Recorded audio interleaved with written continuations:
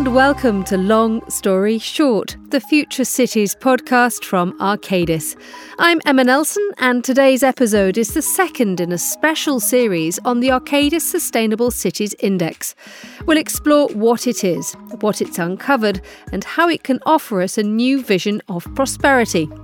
Today, our focus is on the city that ranks number 6, London. London is already such an exciting place to live, but at the moment we have a long way to go. We'll hear from Arcadis city executives to find out what London can do to build a strong future. London needs to be really front-footed around what got us here over the last 30 years.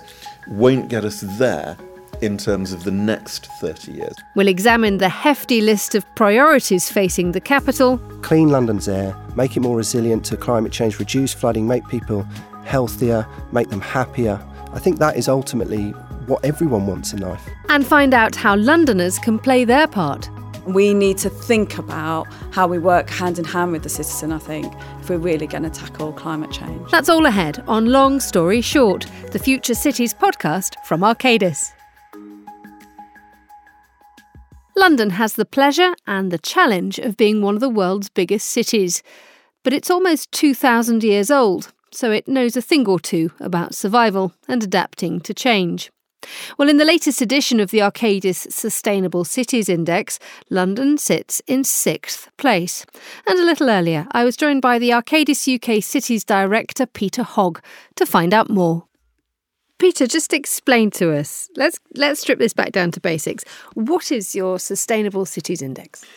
So our Sustainable Cities Index is a view across 100 global cities to see how they are comparatively performing in terms of their journey towards sustainability.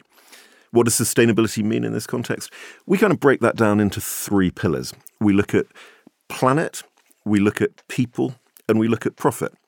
There's 51 key data metrics that sit behind the comparison we do across those 100 cities. Add those together, and then you can really meaningfully look at how sustainable is a city and how, in the wider sense of the term, prosperous is it. Sustainability is often used as a sort of catch-all expression, and it's been so worn out as that word.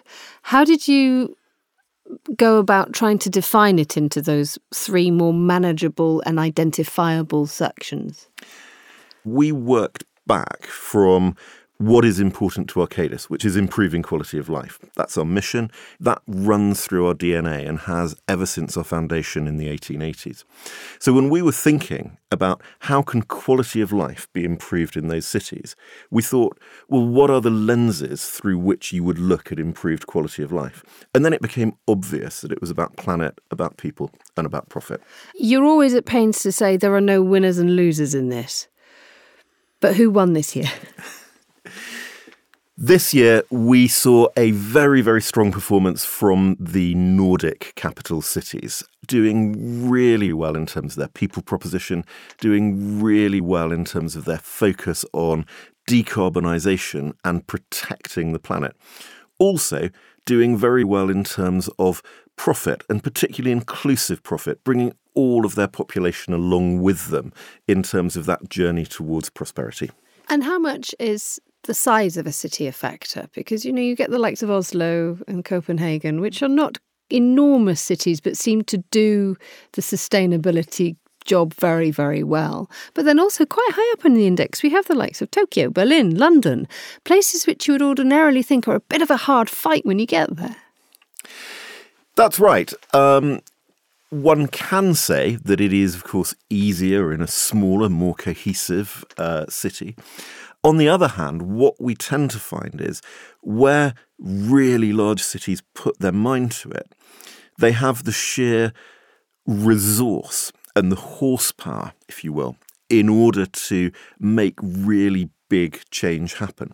So if you look, for example, at Tokyo and London, they're 2 great examples of cities that have made really big calls on difficult, expensive things that they're going to do to improve stuff.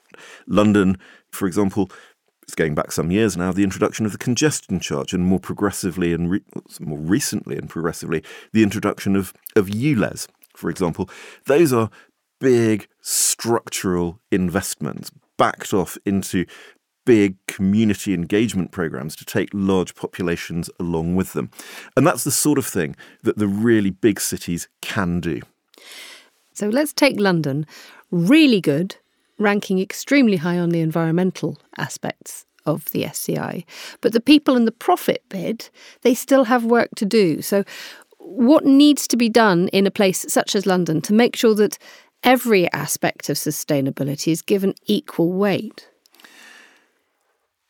I think one of the key things that needs to be done is to really, really focus on the requirements and the expectations of people, of the citizens. So everyone is really surprised that London didn't do very well comparatively in the profit pillar. Everybody thinks, surely London is a globally leading financial centre. It must be sort of oozing money out of every pore. Streets paved with gold, apparently. Streets paved with gold, exactly.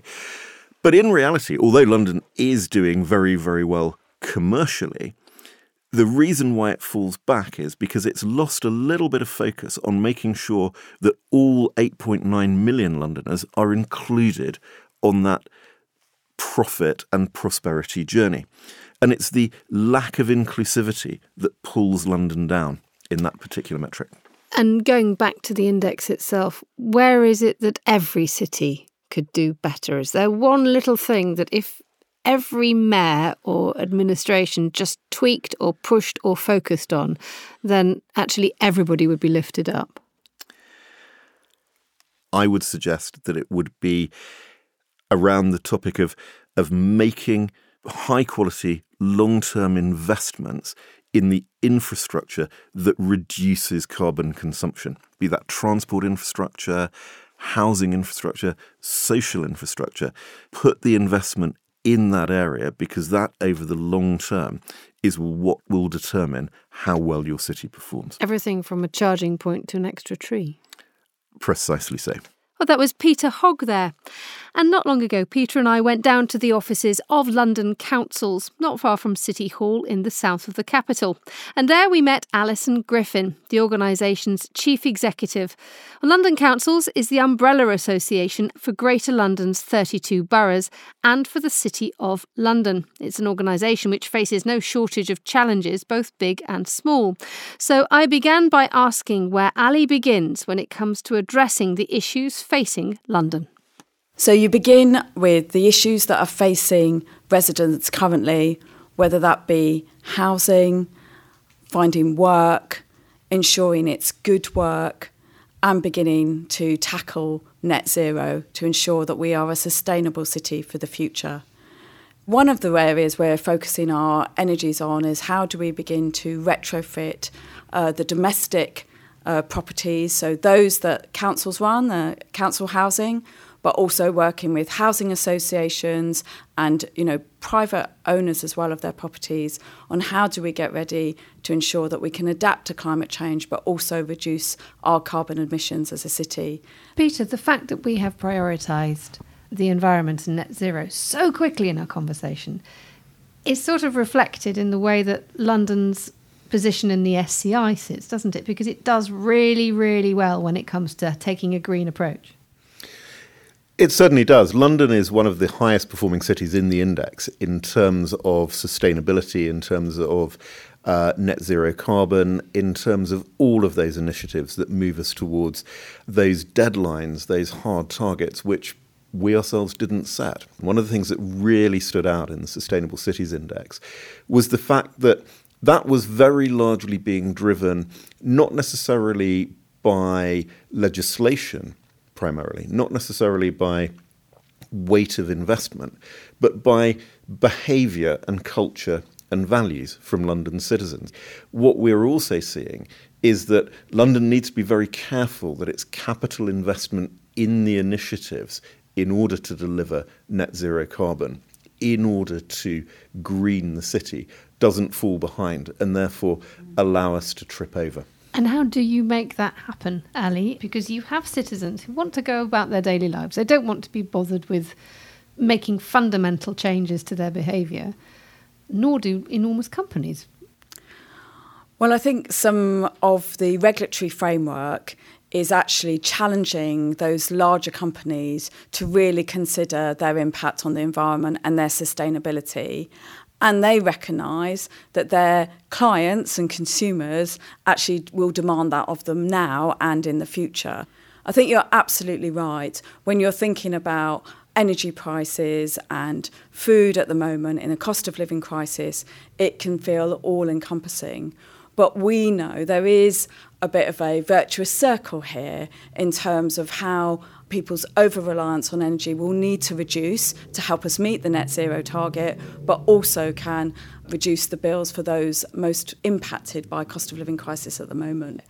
I also think citizens, as Peter was saying, really are driven by sustainability as an issue, and we see that in our polling ourselves at London councils. But there is something about how we as local government, working with regional government, the national government, and with business, voluntary sector and universities, are actually beginning to talk in language that, people understand and want to work with us to. Even me, I'll use the technical phrase retrofit. What does that really mean to the citizen? Really what they want is a warm home, but also one that's cool in the summer now that we're getting much warmer summers. It's all of those things. And we need to think about how we work hand in hand with the citizen, I think, if we're really going to tackle climate change.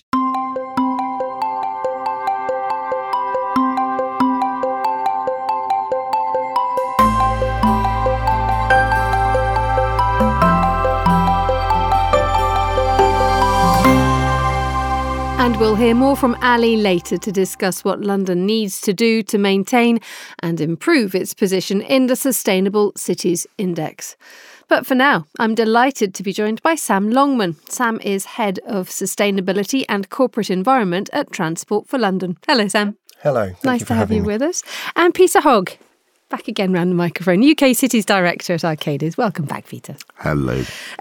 Sam, you're in a situation where the fact that you're working with public transport is an inherently good thing because it is more sustainable than the private car. But what challenges do you find at TfL in terms of making London as green as it can be? Yeah, you're right about the public transport.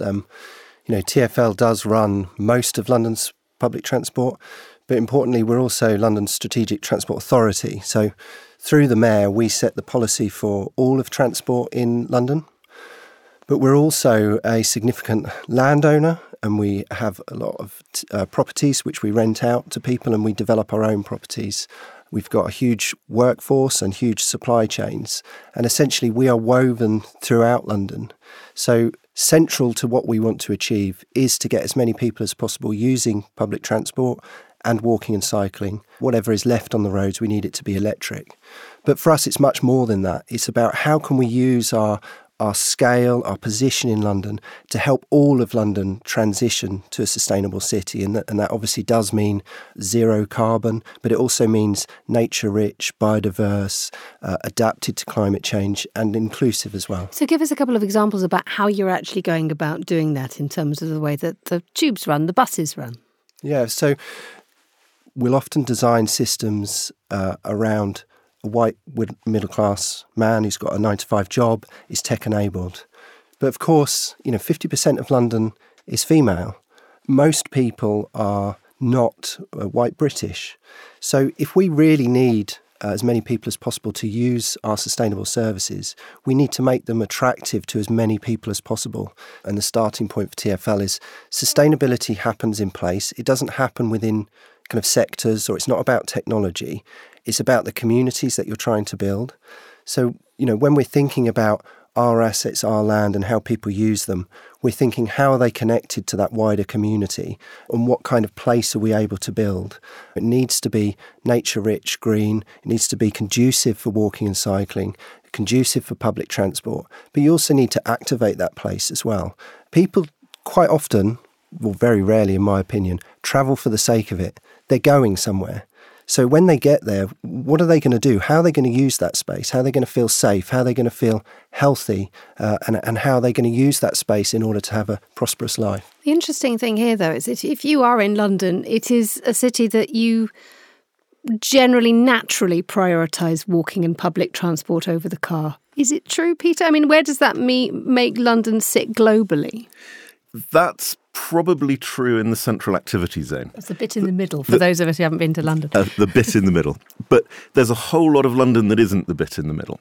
And that's, I think, where the challenge that Sam quite rightly set out there is at its most significant. I think also there's some really interesting read across between moving towards those more active travel modes, those more public transport oriented modes in outer London, and the development of a more polycentric or more distributed city with communities feeling much more comfortable and much more able to live, work and play close to their home environment. One thing that you are doing together is a Zero Carbon Academy, which is, well, just tell us exactly what that's all about, please, Sam. A lot of people are very passionate about climate change. They want to do something, but quite often they don't know what they can do. So the Zero Carbon Academy, which was open to all of our staff, and we employed 27,000 staff, was an online live event. There was 3 bite-sized sessions. Basically did an high level but high quality introduction into the climate emergency, what the impacts are, what we need to do, but also how we do things. That's an important point we need to remember. Certainly for Transport for London, we're a £10 billion organisation. We spend over £6.5 billion in our supply chains. So we are doing a lot of construction, a lot of renewals, a lot of building and maintenance work. And we also need to think about how we can do it in a way that is low carbon and low waste. And it's not just a zero carbon goal that we're working for, is it? There are some major challenges that society is facing at the moment. A is post-COVID. How do you rebuild a city which is inclusive and lifts everybody up? But also, how do you do it in a green way? So to have a more sustainable and inclusive recovery is an incredibly tricky thing to do. So what's on your shopping list for that one, Sam? Well, first of all, I think the approach should be one of positivity.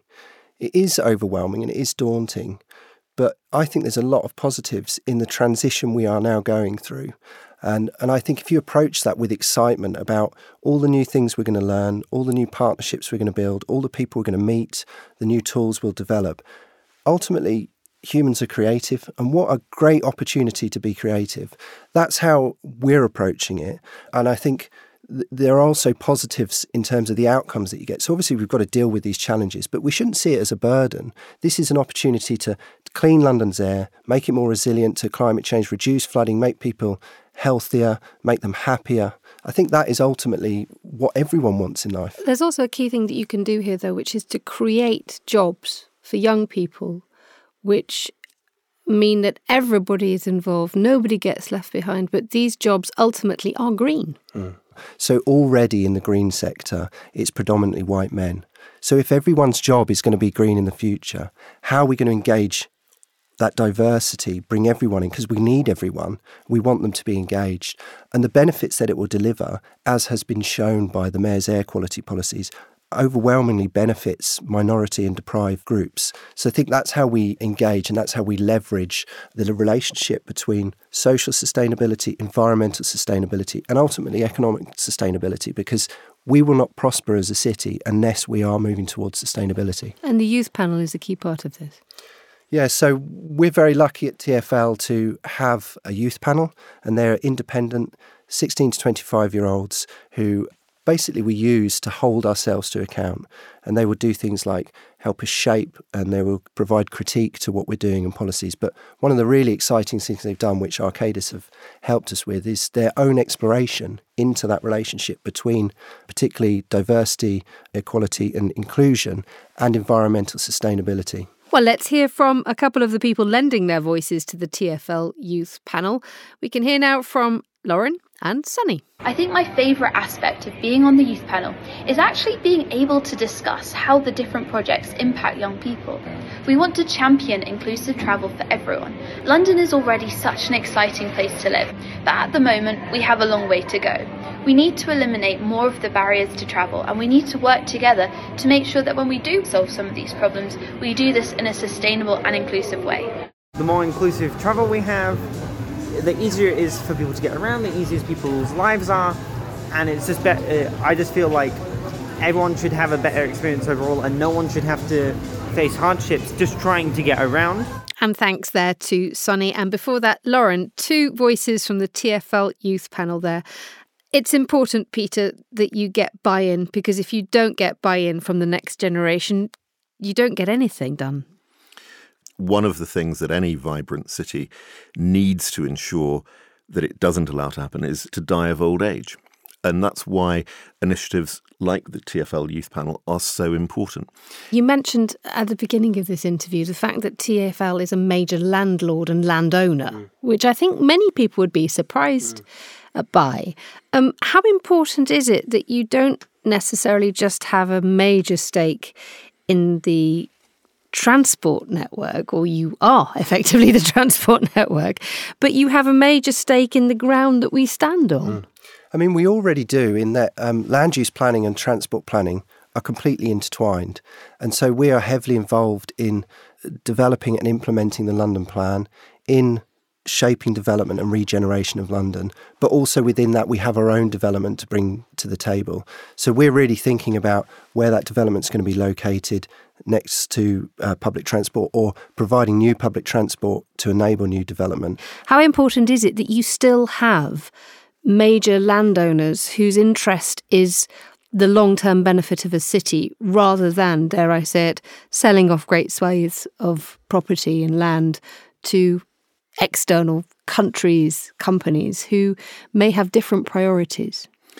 I think it's very important. It's not to say that it's the only model for land ownership and land use in London, but it is a very important one. And it's one that served London well, actually, not just in the centre, but actually if you look out into many of the sort of suburban areas of London. And if you look at, for example, organisations like the Howard Walden Estate, Peabody, Grosvenor, the great estates of London, they have been driving a sustainable and inclusive London long before those terms were in general use.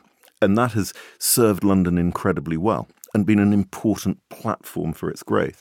So at Arcadis, we are 110% supportive of what TfL are doing in terms of their, what I would describe as intelligent land use, and that focus not just on income or capital maximisation from their land holdings, but actually stewardship, a genuine sense that through the work that they do, London can be made a better place. Sam, can I ask you a question more generally about, all these strategies that you're coming up with? They all sound quite expensive. How do they get paid for? Well, there is always a challenge about how you will fund the transition. But the really important thing is that there is an inextricable link between environmental sustainability and financial sustainability. Sometimes there's an upfront cost, but quite often when you're talking about, for example, saving carbon, you're talking about reducing material use, you're talking about reducing energy use, and they have a cost in themselves. When you're talking about adapting a city, those floods, those heat waves, they have an economic impact. So I don't think there's a choice here. We have to create a sustainable city if we are to prosper in the longer term. And how willing are the people who supply you with your money, how willing are they to play along with all this? Because when you hear about Transport for London, here in the United Kingdom at least, there is often the thought that Transport for London is used as a bit of a political football by whoever is in Downing Street, and that budgets are often turned into something which have to be argued over publicly. And there's you in the background saying, we need to make this sustainable, whereas a lot of people are saying, please don't put the tube fares up because we're stuck enough when it comes to money. It's a tough call you've got to make, isn't it? I think it's tough for everyone. There isn't unlimited money. It's always a balance. But ultimately, the government, the mayor and TfL all want the same thing. We all want to build a sustainable future for civilization. And my thanks to Sam Longman, Head of Sustainability and Corporate Environment at TfL there. Here with Long Story Short, the Future Cities podcast from Arcadis. And we're looking at Arcadis' Sustainable Cities Index. Today, the focus is on London.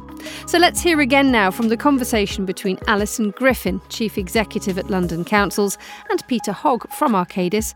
We talked about the importance of bringing everybody together, both from the public and private sector, to meet the city's challenges. I asked Peter who else was doing this well and who London could learn from. We've got some wickedly good examples of other cities who are working in tandem with their private sectors. One of the cities that performs super well in the index is, of course, Copenhagen in Denmark.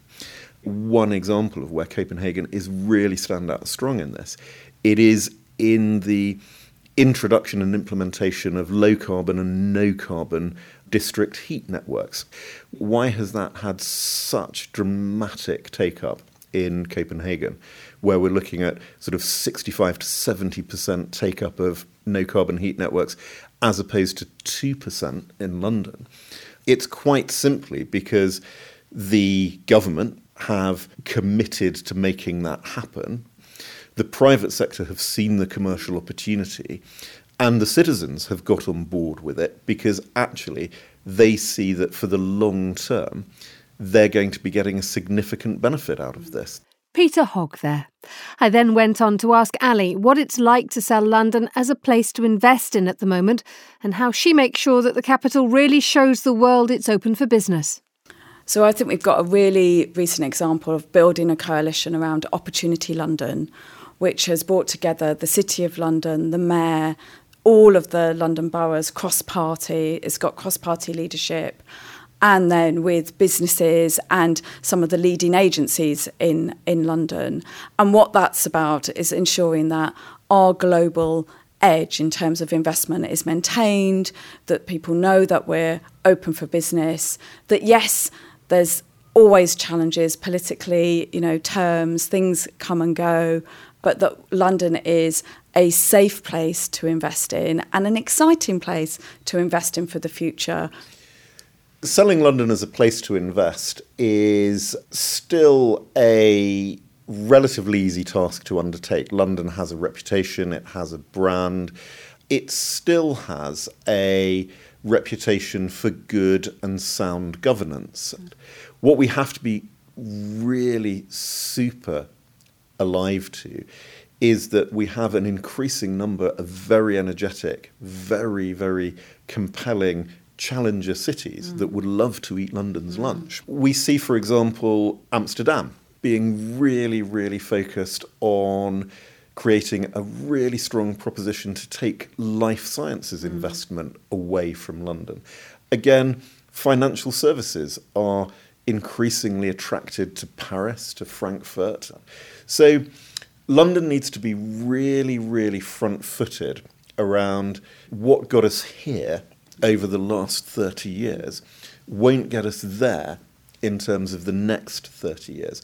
But it's really important to create that shatteringly clear narrative on why London remains the most investable city in the world. And the sustainability and the ESG credentials of the city are absolutely central to that. What does London need to do to make sure that it not only maintains its momentum but climbs even higher? So I think there's two areas of focus for London to climb even higher in the index. And that's really related to the profit element, I think, around housing and housing inequality in London. And the spiralling costs, both for renters, actually more for renters than even home ownership in London. And that's one of our biggest drivers for the cost of living crisis in London that's different to the rest of the country is rent levels here. We also have over 162,000 people currently living in temporary accommodation. And that's half of the country's homeless households. So we really need to be thinking differently again about housing and housing on so many levels. And the other is health and well-being.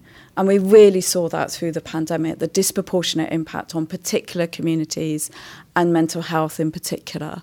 Peter, that's a big enough list that Ali's got to deal with. Do you want to add to that as well? I mean, there's infrastructure issues as well here. I mean, TfL does what it can, but step outside from this office and it doesn't feel like a very clean city. I think we're seeing some really great things in London. One of the key behavioural ones that I think is fascinating, and this is individual and corporate behaviour, is the massive switch towards EV and alternative fuel vehicles, where London is out of sight ahead of any other city in the world. Hooray, fantastic.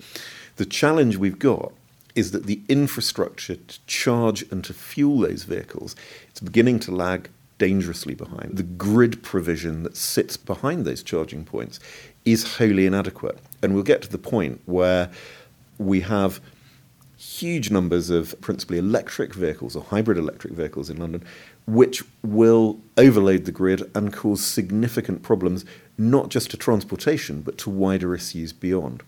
But ultimately, it's going to take private sector capital to make it happen. And that brings us to the end of today's programme. A warm thanks to all my guests: Arcadis UK Cities Director Peter Hogg, the Chief Executive of London Councils, Alison Griffin, Transport for London's Head of Sustainability and Corporate Environment, Sam Longman, and thanks also to Lauren and Sunny from TfL's Youth Panel. And if you want to get your copy of the Arcadis Sustainable Cities Index, then just head to arcadis.com where you can download it. But if you enjoyed that, then make sure you subscribe as well. You'll find fresh podcasts, all to do with the future of our cities, our communities and their recovery, popping up regularly at arcadis.com. You've been with Long Story Short, the Future Cities podcast from Arcadis. I'm Emma Nelson. Goodbye. Thank you very much for listening.